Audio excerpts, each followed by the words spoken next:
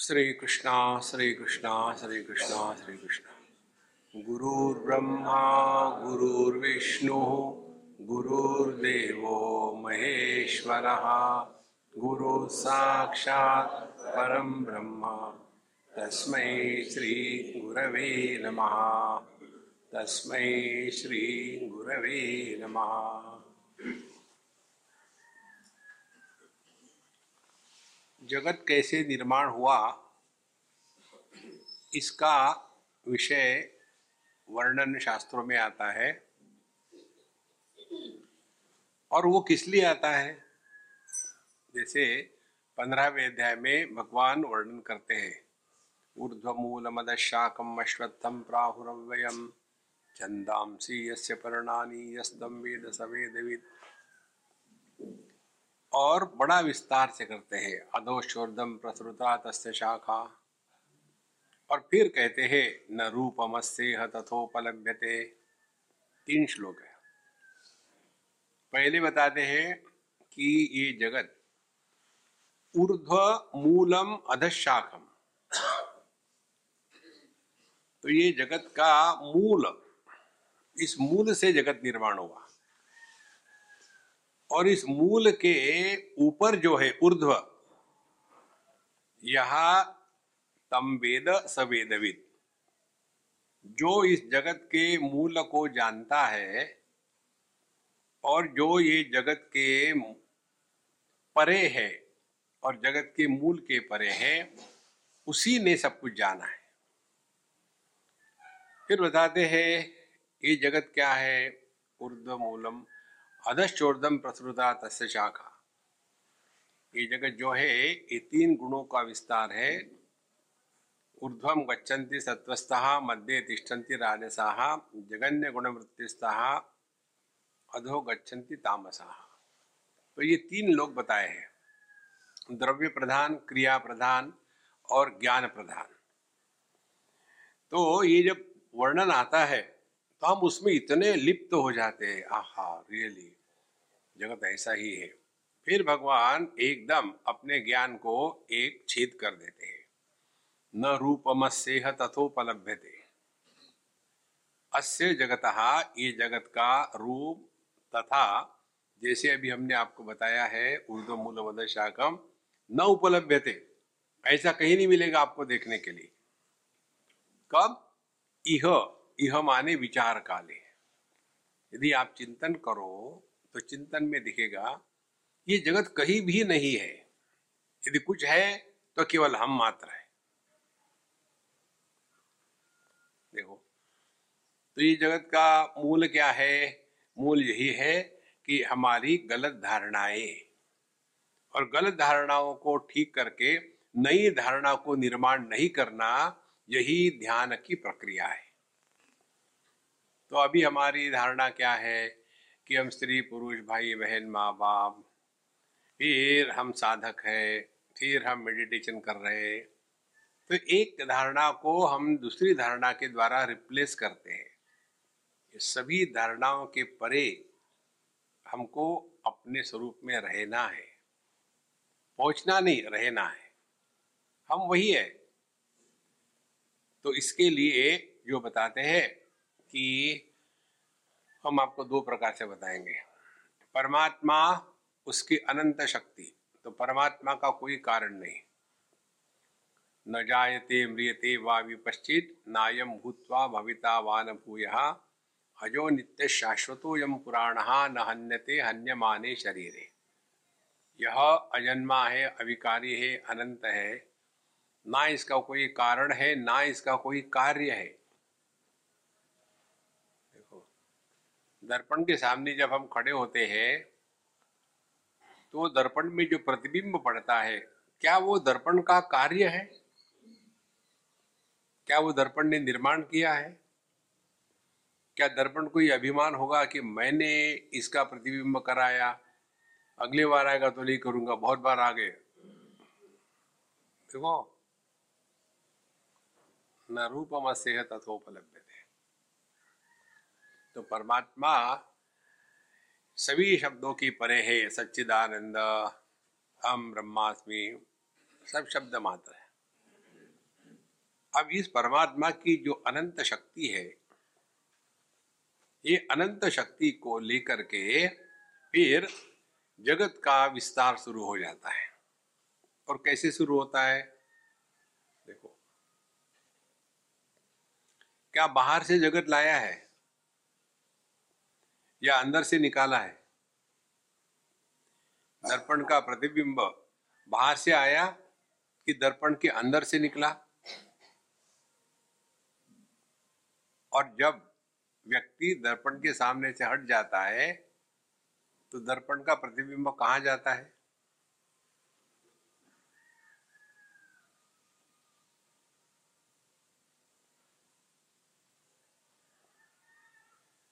हो गया ना मन शांत?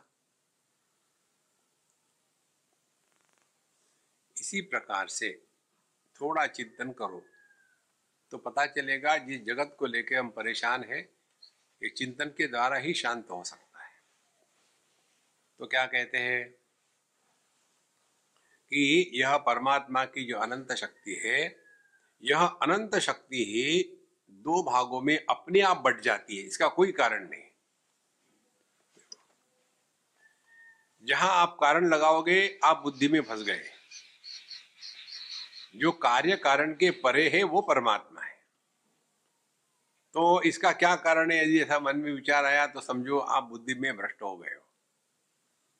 तो यह जो परमात्मा की शक्ति है, यह दो भागों में बट जाती है।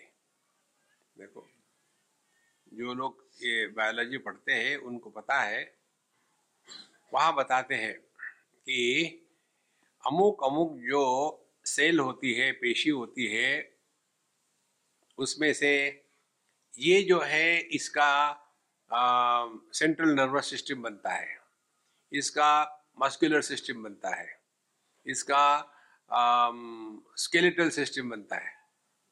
अब इसका क्या कारण है? ऐसा ही है, कोई कारण विवरण कुछ नहीं, ऐसे ही होता है। इसी प्रकार से यह परमात्मा की शक्ति परमात्मा में मानो दो भाग निर्माण कर देती है। मानो कौन सी? एक है जड़ और दूसरी है चेतन।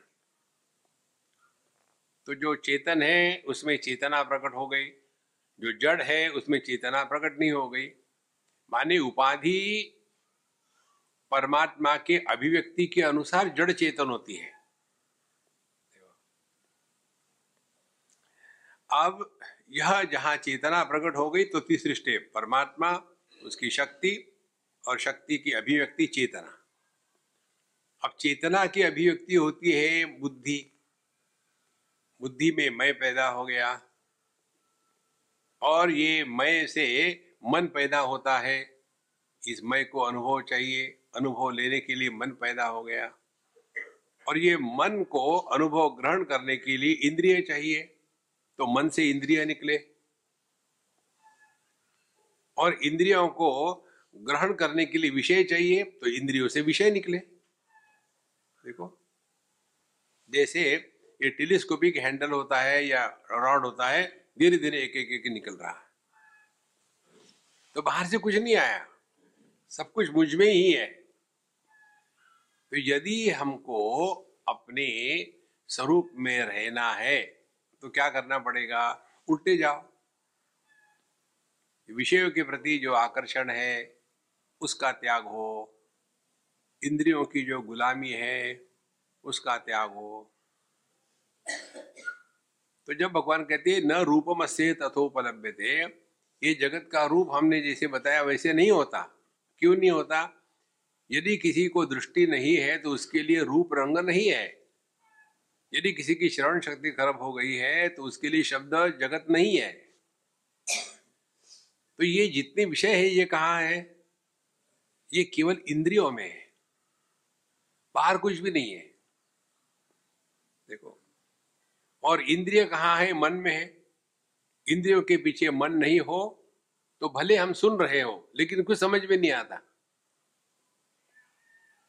देखो, हमारी जो स्किन है, चमड़ी है, वो स्पर्शेंद्रिय है। तो हमारे स्किन को, त्वचा को ठंडा गर्म ये स्पर्श होता है।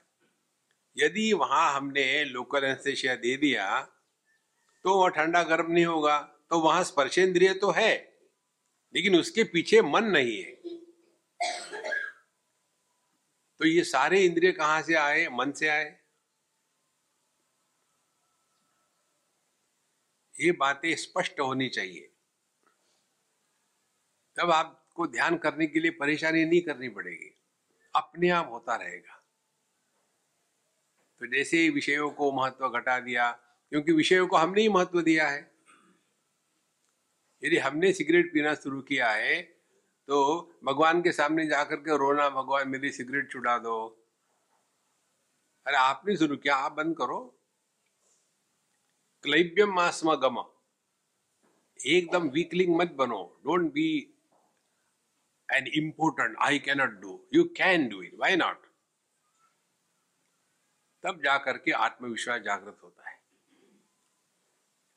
तो विषयों का त्यागा इंद्रियों में आए, इंद्रियों को त्यागा मन में आए। माने क्या विषयों को फोड़ डाले सब? नहीं नहीं नहीं, उसके प्रति गुलामी खत्म कर डालो। तो इंद्रियों को नष्ट करे? नहीं नहीं, उसके जो लाड है वो पुराना बंद कर दो। मन में जो सुख दुख आता है तो क्या उसको दारू पिला करके शांत करा दे? नहीं, दुख आने दो, दुख का अनुभव करे, लेकिन दुखी मत होना। ये है ध्यान की प्रक्रिया।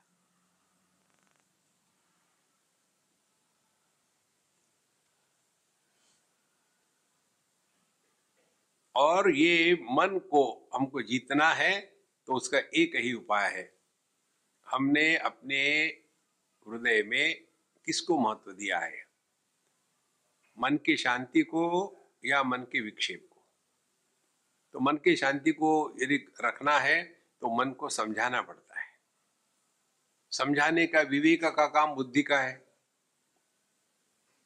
तो मन से हटे तो बुद्धि में आए, माने क्या? अब हमारा विवेक जागृत हो गया।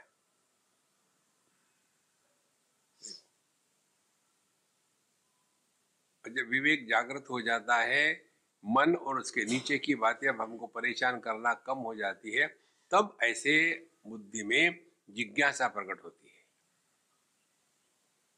कि दुनिया क्या है, मैं कौन हूं, ईश्वर क्या है और आध्यात्मिक साधना क्या है।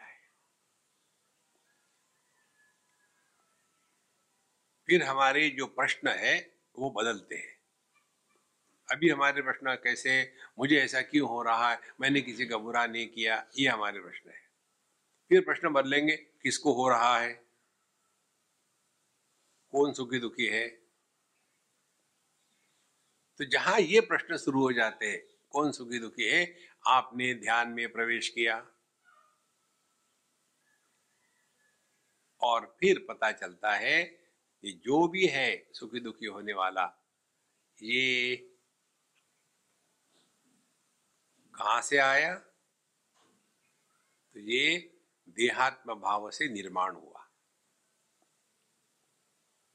इसीलिए फिर साधना क्या होगी, ध्यान क्या होगा? ध्यान होगा देहात्म भाव की निवृत्ति। न त्वं देहो नेन्द्रियाणि न प्राणो न मनो न धी विकारित्वाद् विनाशित्वाद् दृश्यत्वाच्च घटो यथा। ये सभी मन बुद्धि देह इंद्रिय इत्यादि हम नहीं हो सकते।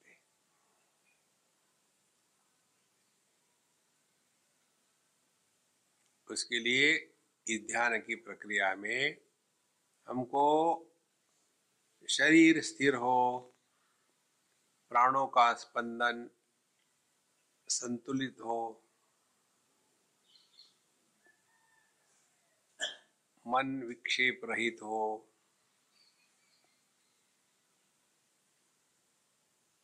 सज्जन सत्संग हो,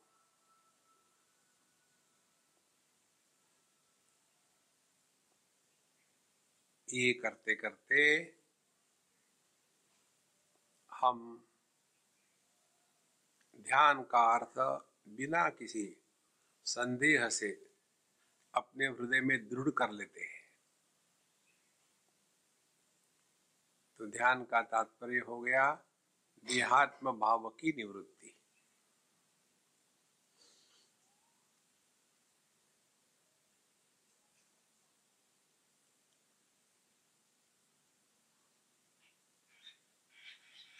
तो जब हम शांत बैठते हैं तो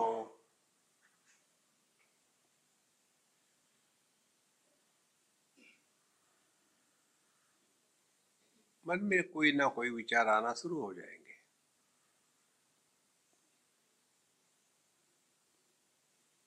इसीलिए पहले अपनी मानसिक स्थिति को ठीक कर लें। तो पहली बात है, हम प्रभु की गोद में बैठे हैं। दूसरी बात है, हम प्रसन्न हैं। तीसरी बात है, हमारे भगवान हमारी रक्षा करते हैं और गुरु महाराज मार्गदर्शन करते हैं। चौथी बात, इस समय हम 100% है, माने नोबडी। अब ध्यान के बाद क्या करना है इसका कोई संकल्प नहीं।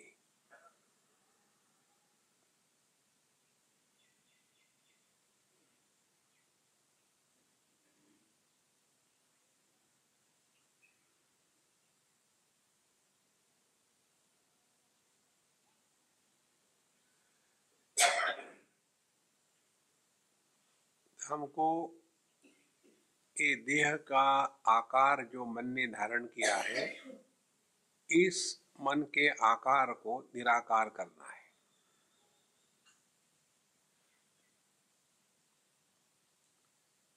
यहाँ ध्यान से समझना,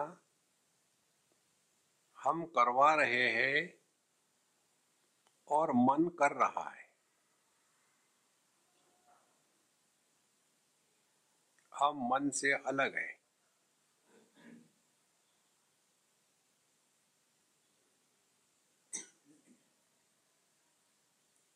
जब हम मन से एक हो जाते हैं तो देहात्म भाव, और जब मन से अन्य हो जाते हैं तो मन को हम नियंत्रण कर सकते हैं।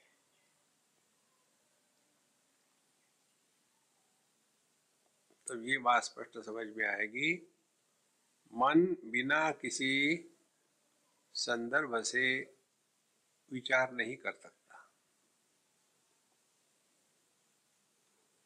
तो इसी का लाभ लेकर के अब हम अपने देह को रिलैक्स करना प्रारंभ करें। सर से लेकर के पैरों की उंगलियों तक।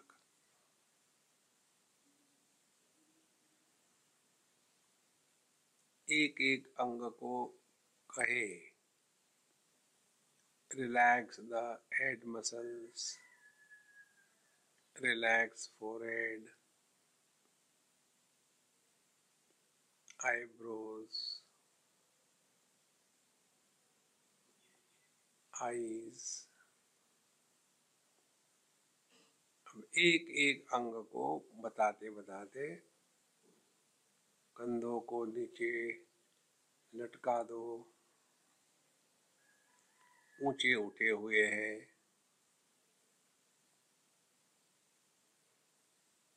Relax the upper arms, elbows, lower arms, कलाइयाँ, हाथ, उंगलियां।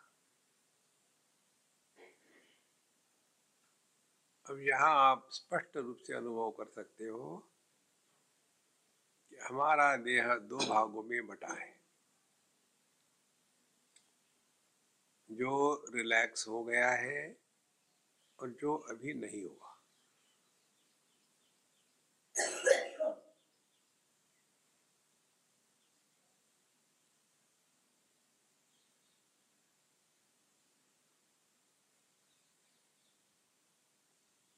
जो रिलैक्स भाग है उसमें मसल टोन कम हो गया है, अपने ही हाथों का वजन अपने गोद में बढ़ गया है, और बाकी का जो भाग है शरीर का उसमें अभी थोड़ा टेंशन, मसल टोन इत्यादि है। फिर कंधों पर आकर के पूरे शरीर को रिलैक्स करें। छाती नीचे चले जाए, पेट एकदम जमीन तक रिलैक्स रिलैक्स रिलैक्स। दोनों साइड से भी हिप जॉइंट्स तक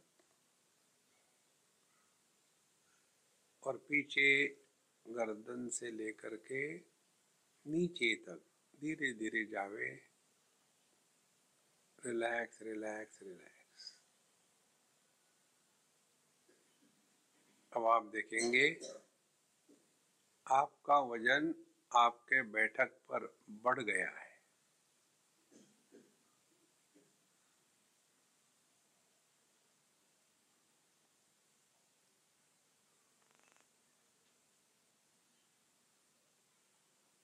इसका कारण मन ने इस भाग का आकार त्याग दिया है।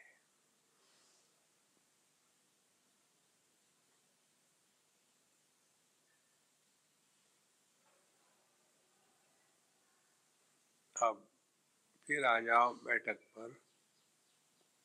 Relax the hips, hip joints,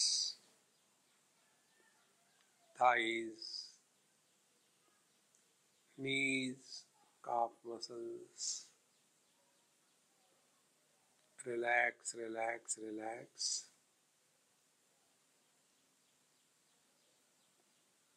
Ankles, heels and toes.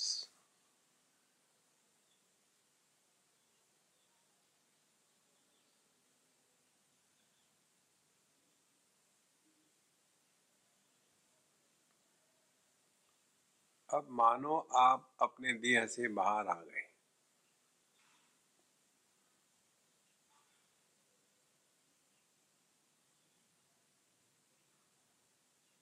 अब अपने अनुभव को देखो।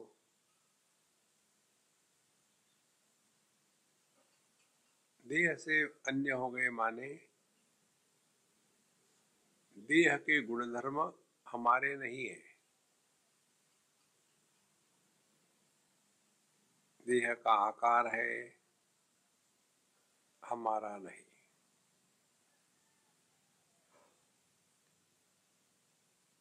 तो निराकार क्या है? तो निराकार है आकाश। अब हम ध्यान करेंगे नहीं, जैसे बच्चे खेलते हैं वैसे आकाश आकाश खेलेंगे।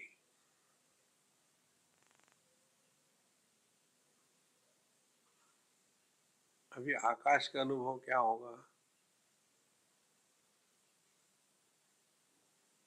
सबको आधार देता है, लेकिन किसी के द्वारा प्रभावित नहीं होता।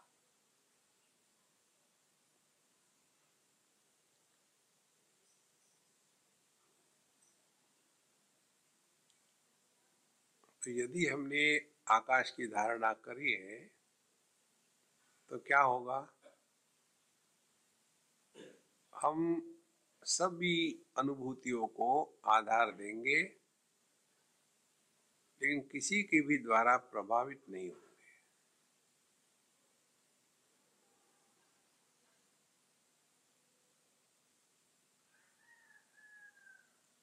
तो मन में अनुभूति आएगी सुख की, दुख की, शब्द की, शांति की, लेकिन हमारा अब तादात्म्य मन के साथ नहीं है। इसीलिए सुखी दुखी व्यक्तित्व निर्माण नहीं होगा।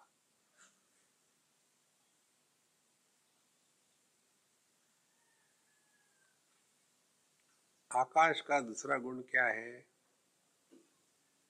आदि, मध्य, विकार और अंतहीन।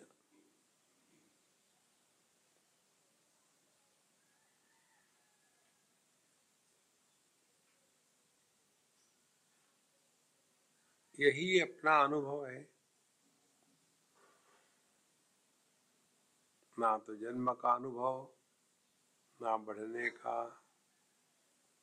ना मृत्यु का, ना अभाव का।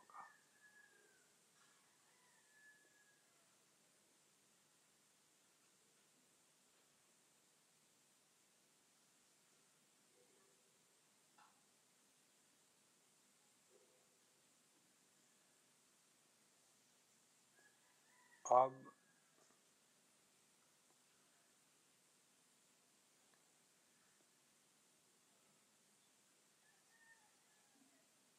हमारा मन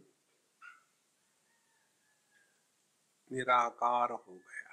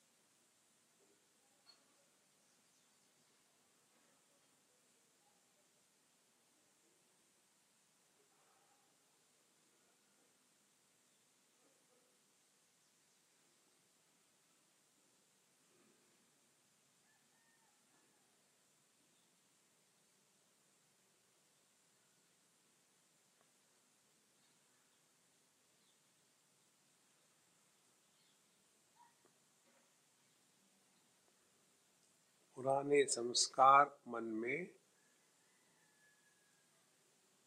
कोई ना कोई विचार प्रारंभ करेंगे। तो यहाँ सावधान रहे, अपने से बोलना नहीं और शांति का श्रवण करना।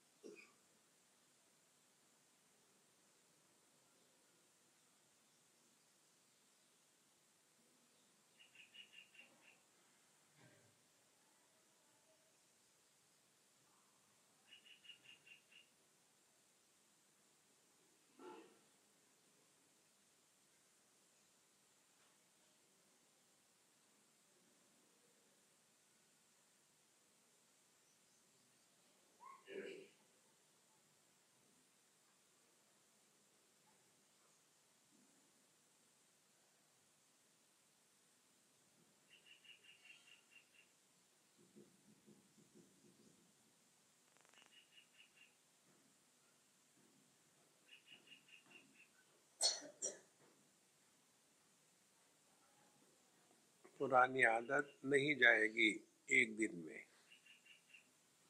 जहां पकड़ लिया, हमने बोलना शुरू किया, चुप हो जाओ और उससे सीखे कि हम अपने आप से भविष्य को लेकर ही बोलते हैं।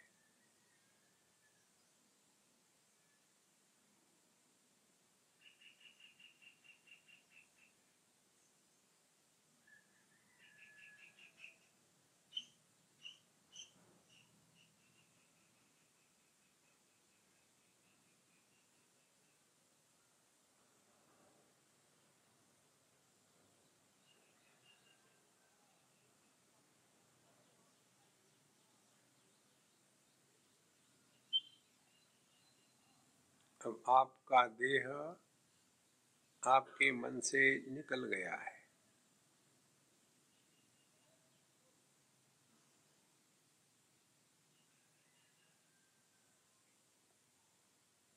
और मन एक मन में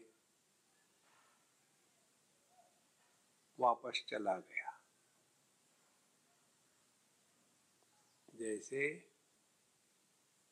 लहर समुद्र में घुल जाती है।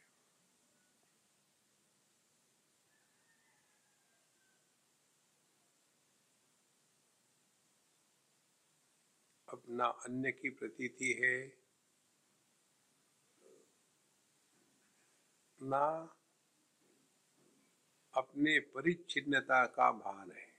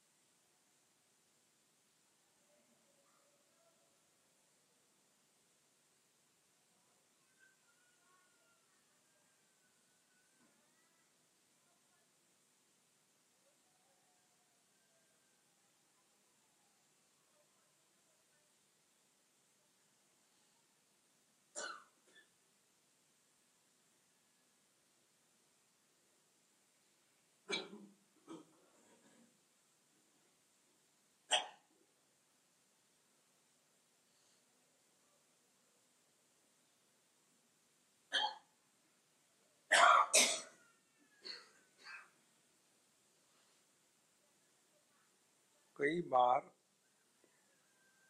अपने सांसों की तरफ ध्यान देने को बताते हैं।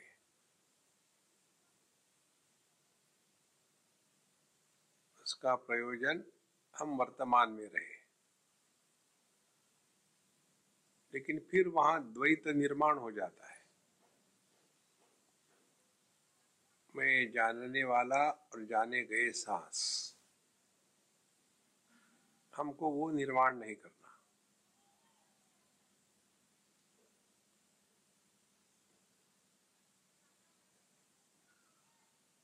केवल इतना ही,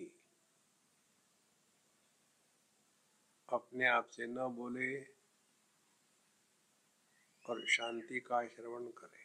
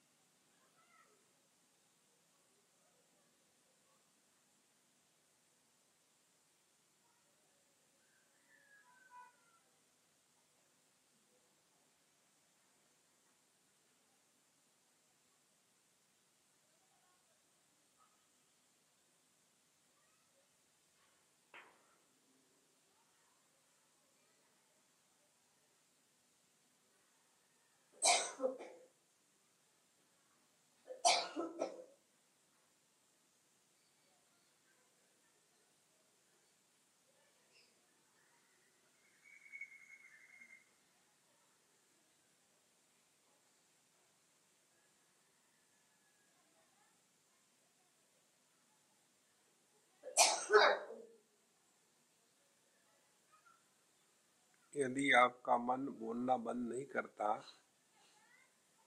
इधर उधर भटकता है, तो सांसों के साथ भगवान का एक कोई छोटा नाम, हरिओम, राम, इसको सिंक्रोनाइज कर ले।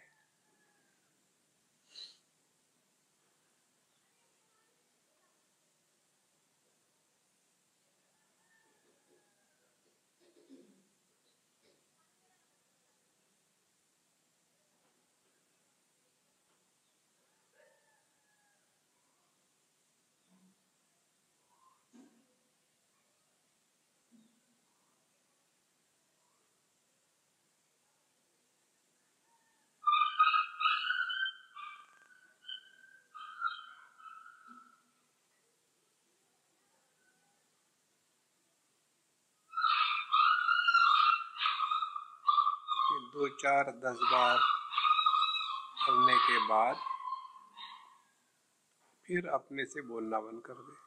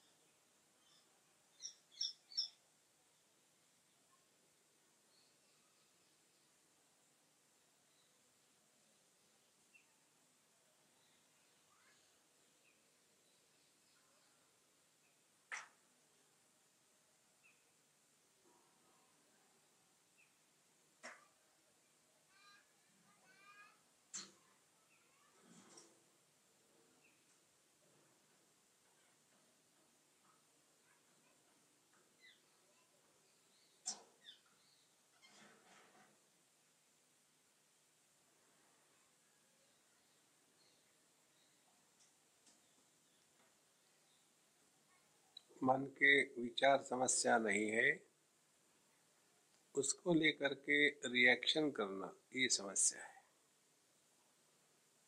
विचार आते भी है तो उनके प्रति उदासीन रहे, ना उसका समर्थन करे ना उसका विरोध करे।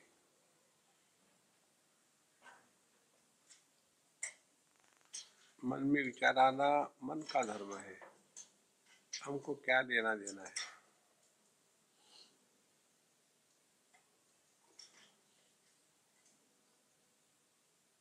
जितने हम उदासीन रहेंगे उतने मन के विचार आना कम हो जाएंगे।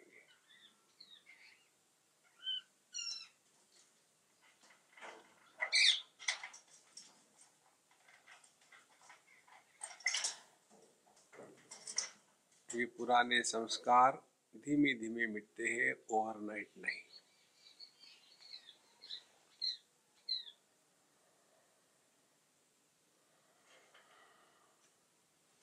सांस ले लो गहरी 2-3 बार, धीरे धीरे।